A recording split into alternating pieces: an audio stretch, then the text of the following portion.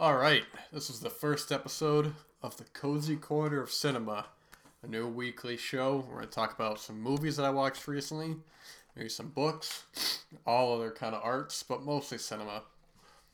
And this is a Cozy Corner. I got a nice hot cup of coffee right here. The oven's on. I'm going to put a pizza in there in a little bit. And I apologize, I have a cold right now, so if I sound a little nasally, more so than usual, just bear with me. But yeah, this is a bit of a weekly show I think I'm going to do from now on. Talk about some movies that I watched recently and just general arts and stuff like that. Very good coffee, man, I tell you.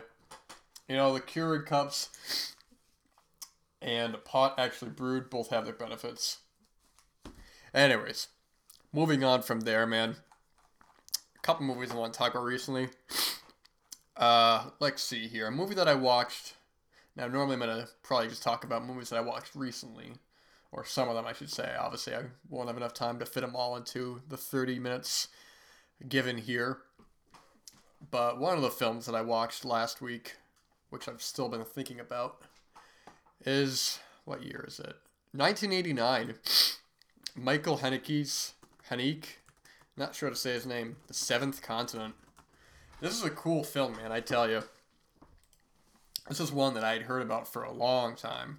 Now, Michael Haneke's a pretty famous filmmaker. I don't exactly remember where he comes from, but he's made many popular films. Amour, Funny Games, The White Ribbon, also the remake of Funny Games, The Piano Teacher, and The Seventh Continent, man. I think this is his debut, and this fits in line with a lot of cachet. No one I forgot to mention. But this tonally fits into a lot of what we would see later on from him. And without getting too much into the plot, Benny's Video is another one that's on my list right now as I go through his films. But this is a cool movie, man. This is definitely one that I looked up a little bit of talk about it online. And I think for the most part, people seem to like this film, but it's not a film that you probably would revisit too many times. It's a very dour film, very nihilistic. And what's interesting about the film is that the actual plot, so to speak, the inciting action of the event, doesn't come in until about the third act. And even still, it's not flat out told to you. It's more so a slow realization. And this is a film that I'd known about for a while, so I had that spoiled for me. So going into the film knowing that what the outcome was going to be, what events were going to transpire. I knocked over something right there. Apologies about that. But man, I tell you, this is a great film. This was actually one of the best films I've seen of recent memory. Very good performances from the two leads, which actually three leads, but the husband and wife who live this banal kind of life where they have their jobs and they go shopping and they do everything that you're supposed to do, or they think they're supposed to do, and until one day it just kind of reaches a boiling point. Actually, I'm gonna backtrack my words a little bit there. It's not one day. It's more of a build up over time, and they want to do something about it. They're telling people that they're going to Australia. I can't remember if they say they're going to move there or they're just going on vacation there. But it's this ball, this ball that gets rolled up of all these events that happen, little things, and which is what I like about the film. It's not like they have gone through any sort of major tragedy or any one event that has triggered them into an outcome, a bad outcome, but just living every day and the trials that come with it and the moral conundrum that comes with it in the third act, whether or not a development that they had anticipated but didn't want to confront comes up. And this is a really great film. I tell you, it's very light on dialogue in the third act, which is where the film really shines. There's a lot of moments that stick with you. Some moments that it's interesting because there's two specific sequences in the film that stick out. As I was reading something on the IMDb trivia. Now, whether or not the validity of this, it's up in the air because sometimes the IMDb trivia can be a little deceiving in terms of because anybody can pretty much add what they want there. But basically, um, there were two. There's one which I guess I won't. I guess I won't be too specific on, but one sequence of violence that is pretty shocking. It's pretty upsetting to watch, and a sequence that follows it up not too long after of characters flushing some stuff down a toilet. And it's interesting how they said that people were more shocked by the flushing of the items down the toilet, which kind of gives a good mindset into, I guess, what the audience had their minds on really above all else. I don't want to be too specific about it, but this is a very excellent film. I watched this on the Criterion channel, and I don't believe that it is too readily available on DVD. It doesn't have a Blu-ray at the moment in the United States. I don't know about the DVD. I thought it was out of print. It might still be. But if you have the Criterion channel, this is one on there that is definitely worth a watch. Going into it knowing that you're going to be watching something very dour. You'll be watching I was trying to look up here to see if the DVD was in print, and it looks like it's out of print now. A little expensive or a little pricey. But yeah, if you get your hands on this one, man, I tell you, you're in for a really solid film. And this is one that I really want to explore more of his filmography. I haven't seen enough of his films. I've only seen about 3 or 4. And there's a couple that really have been interesting me. And I think Benny's Video is the one I'm going to try to watch next, along with The Piano Teacher. I've heard good things about both those. And Code Unknown is one I'm not too familiar with. I just came up here as a related film. But The Seventh Continent, check it out, man. It's a cool movie. Definitely a real cool movie. And another one, speaking of nihilistic films, what year is this one? I think this was sometime in the 90s. 94, man. We're talking about Bela Tarr's Satantango. And this is a film that has a bit of a reputation, I think, primarily because of its runtime. The runtime of this film clocks in at about 7 hours and 19 minutes and is divided into chapters. And this film was put out a couple years ago by Arbalos Entertainment, who have put out some real cool movies, man. They put out the last movie with Dennis Hopper, The Juniper Tree with Bjork, put out some other stuff like recently-ish, Son of the White Mare, Funeral Parade of Roses. A lot of cool, experimental, strange films, and this is very Satantango, man. I tell you, you're not going to see many films like this. This is truly, when people say a cinematic experience, this is what they mean, man. Satantango is something else, I tell you. Now, I watched this film over the course of what was intended to be 3 nights, but actually ended up being 4, because on the 3rd night I was enjoying it, but I found myself a little drowsy and nodded off and had to finish it the next night. But this film it feels otherworldly. It feels like it's not set in a specific time, because we have the people in this small town. It's all this mud everywhere. The sky is always gray, shot in beautiful black and white photography. And there are these long sequences, what Bela Tarr is known for, these long takes of characters just walking or a certain event happening, and it just stays in the frame. There's one particular sequence that I think goes on for about 10 minutes, if it's the one I'm thinking of, at the end of the second part, because on the Blu-ray, there's 2 discs, 3 parts, multiple chapters on each. So at the end of part 2, you have characters in a bar drinking whiskey, I believe, and dancing to accordion music.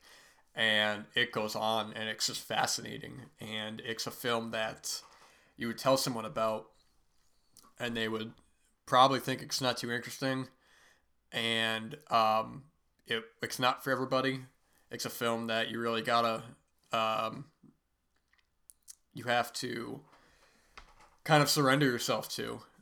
Really take in this otherworldly, nihilistic vibe. These characters in this town and the changes that are coming, and the aggression.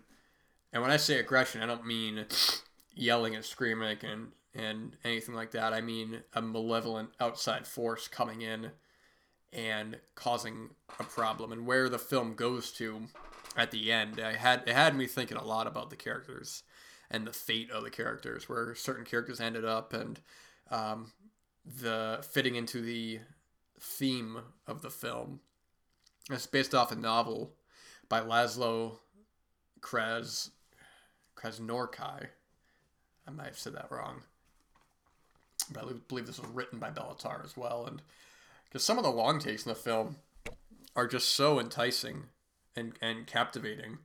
There's a lot of times where characters are just walking down long roads, and the soundtrack that plays is it's very unique. It sounds kind of like synthesizers in the background with traditional instruments. And the other day, I actually had to walk about 4 or 5 minutes, and I thought, I'm gonna put that piece of music on, and I did, and it got me into the film all over again. It just really had me thinking a lot about the film and walking that long journey. And there's a sequence where you just see a house in the distance, and we follow the characters going to that house all the way up to it and inside. And it's just a totally captivating film that the average viewer is going to not be able to vibe with. This is a film that demands attention, demands patience, and has to be seen at night or in a dark room with no light coming in. Turn your phone off. Tell everybody I'm going to be away for a bit. Whether or not you choose to watch it in that 7.5 hour runtime is up to you. I believe that's the way Bela Tarr intended, but unfortunately, circumstances do not allow me for that, so I had to break it up over the parts. But I believe this film was out of print for some time. It was a little tricky to find, but the Arbalos Blu-ray cleaned it up while maintaining, I should say, its look of a very dry but also it's like very dry, very dirty and dusty, and the characters are rough around the edges and unpredictable. And that is the characters are victim, young and old, to the surroundings and the outcomes that they take of it, whether they just get drunk and just drink the days away, or if they're more malicious and exploiting others, or take it out in self-harm. There's a really terrific chapter in part 2, which is also a controversial chapter, involving a little girl, a daughter who has a home life where she's neglected, and she maintains a friendship with this stray cat, but also treats the cat very cruelly. And it's a very poetic. The whole film is poetic, but that in particular was the chapter that stuck out to me as the closest to a, maybe not a traditional narrative, but something where I noticed it was less dialogue heavy and more action heavy in terms of character movements. And when I say action, I don't mean action in the traditional sense. I mean action in the way of events unfolding, rather than some of these long monologues that go on. And the outcome of that is very tragic. And that leads right into the end of the film, end of the second part, I should say, that bar sequence I was talking about, and the length of that, it just fits very well and makes sense why it goes on for so long. And when you jump into part 3, the sobering of the previous part is very chilling and very hypnotic. Like the whole rest of the film, very hypnotic. This is a film that has to be seen at least once. This is the best thing I've seen this year so far. I know it's only March, soon to be April, but I think this is a film that all film fans really owe it to themselves to see it.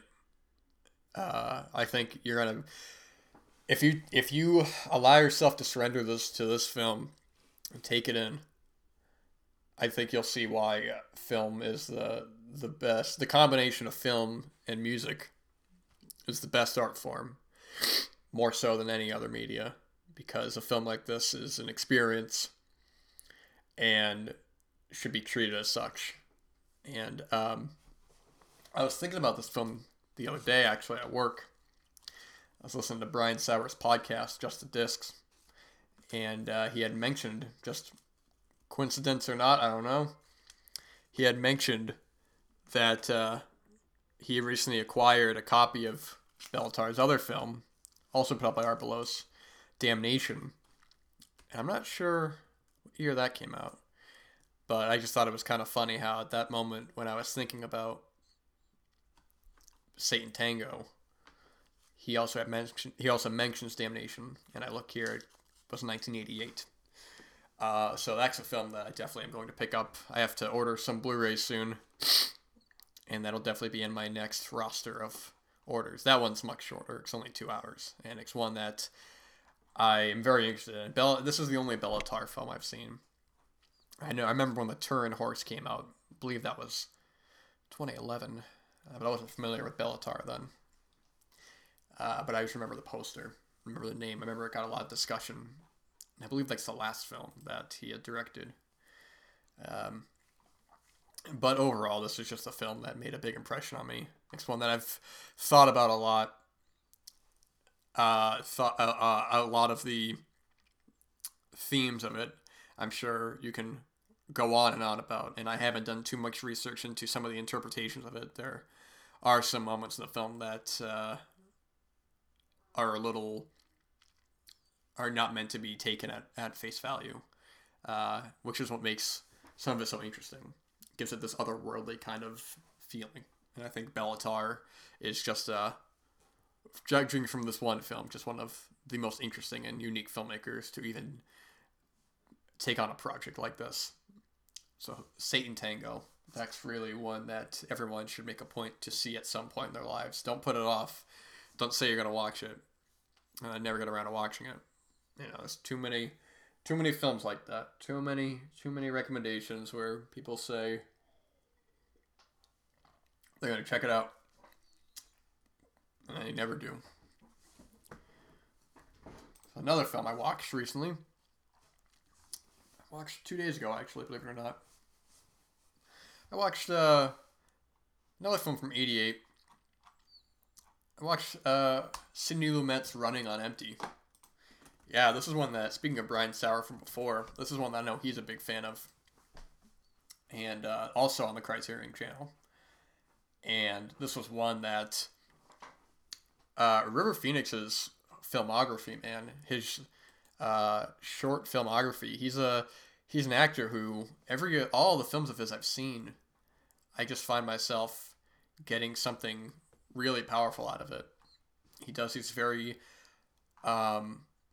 self-reflective, personal kind of films, at least the ones I've seen. Obviously, Stand By Me is the biggest. My Own Private Idaho is just one of my favorite films. I think that's a film that the first time I saw it, I wasn't able to fully appreciate it. And then on subsequent viewings, I was able to appreciate the poeticism in that film and a lot of the internal conflicts of the characters. That's another film, actually, that kind of has another worldly kind of feeling at times. I always thought of the second half with Keanu Reeves' character to kind of feel like a fantasy in a way. And another film that he did that same year, which I don't hear talked about too much, but is the film Dogfight with Lily Tomlin. Now, you want to talk about a gem. That's a film. I'm sorry, Lily Taylor. That's a film that I don't hear anyone talking about. It comes up on TCM sometimes. I believe it's on DVD. But you got to do yourself a favor, man. You got to check that film out. Dogfight is an incredibly tender and romantic film, and very honest and heartfelt without being sentimental. It's just a phenomenal film, but I'm talking about Running on Empty. Like I said, directed by Sidney Lumet, great Sidney Lumet. Written by Naomi Foner, starring Judd Hirsch, River Phoenix, like I said, Christine Lottie, Martha Plimpton in a small role. I'm sorry, not a small role. She comes into the second half. For some reason, I was getting Martha Plimpton mixed up with the actress from The King of Comedy, whose name I'm blanking on right now. But it's interesting watching a film like this because I don't typically look up the plots. Actually, to be honest, I don't ever really look up the plots of any films that I watch. I keep a long list of recommendations or films that look interesting, and I write them down. And when I finally go to them, I go, okay, well, I guess I'll check this one out. And when this started out, I wasn't really sure what was going on. It's very strange. You have River Phoenix and his younger brother, and they're on their own. And then you have two adults who see him on the street and pick him up, and we start to learn more about them. And what we find out is that early on, that their family is on the run because Judd Hirsch and Christine Lottie were involved in a bombing when they were younger at a college that blinded a janitor accidentally. They say he wasn't supposed to be there. And they're always on the run, and they've had to make this facade up of life. They have to keep moving. They can't get their school photo taken. They can't do anything. But River Phoenix's character, Danny, starts to form a relationship with Martha Plimpton's character, Lorna. And Danny is also a gifted pianist. And his teacher sees potential in him, I believe played by Ed Crowley, and sees a future for him. And it's an interesting dynamic because you have Judd Hirsch and Christine Lottie's character, who play Arthur and Annie, who have the selfish reasons of basically foregoing their children's futures to save their own skin instead of facing the consequences of their actions. And what I find interesting about Danny's character is that he's rebellious, but he's not obnoxious. You see where it's coming from and his frustrations of moments when he wants to do simple things. There's even a sequence when he wants to go to a recital and how he can't even do that because there'll be too many people there and he'll be seen. And he has a great monologue with with Martha Plimpton's character Lorna, where he talks about his life and his frustrations and how he feels for her. And a film that has really just stuck with me. I think the ending of this film I find so interesting because it's not necessarily the end of the story, but it's the end of this time and place. And where Danny's character leaves off, it's not as clean as you would think. There's a lot more open ambiguity to a lot of events that are going to unfold, and a lot of uncertainty that makes it more interesting than just a simple, the characters turn themselves in and everything works out. This was a film that I don't really like to rate movies on Letterboxd because I look at my rating here, and I gave it 3.5 stars, which I think is a very good rating. It's a very good recommendation. I had some minor problems in the second half, mostly with some character development between River Phoenix and Martha Plimpton's characters, but I don't like putting this in line with other films I would give it 3.5 stars because other films I would feel less strongly about give the same rating, so people would look and go, oh, well, he only gave it this, or only gave it that. Films aren't on the same playing field, but on the same level, and I've almost kind of wanted to stop rating movies because I think it's such a poor way of gauging a film's quality in terms of two movies that are 6 stars out of 10 are not the same quality, even though they're the same rating. So, but I don't think this film. I wouldn't give it 4 stars, but 3.5 is a very good rating as well. But then I look at some other films I've given 3.5 that I don't feel as strongly about or haven't thought about as much, and that's where it starts to get tricky. And I think people sometimes get too hung up on that of, oh, they rated this film that, or this film only has 3 stars, but a 3 star can be very good.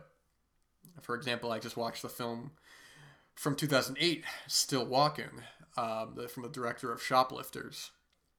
I don't remember his name, but Still Walking, I gave 3 stars, but it's a film I would wholeheartedly recommend because I think that there's a lot of interesting ideas going on in it, and I think there's a lot of interesting conversations in that film. So when I say 3 stars, I don't mean to put it down because they'll look at, oh, this film he gave 3.5, this film he gave 3. I'll go with the 3.5. I like Running on Empty more than Still Walking, but I don't think that you shouldn't watch Still Walking. I would definitely recommend it, it's all subjective. It's all, people look too much into it, and people look at, people are quicker to generalize a film based on its rating rather than its quality, and what comes with that. So I say don't even bother with that. Just, Running on Empty, it's a terrific film. It's a very emotional film, and the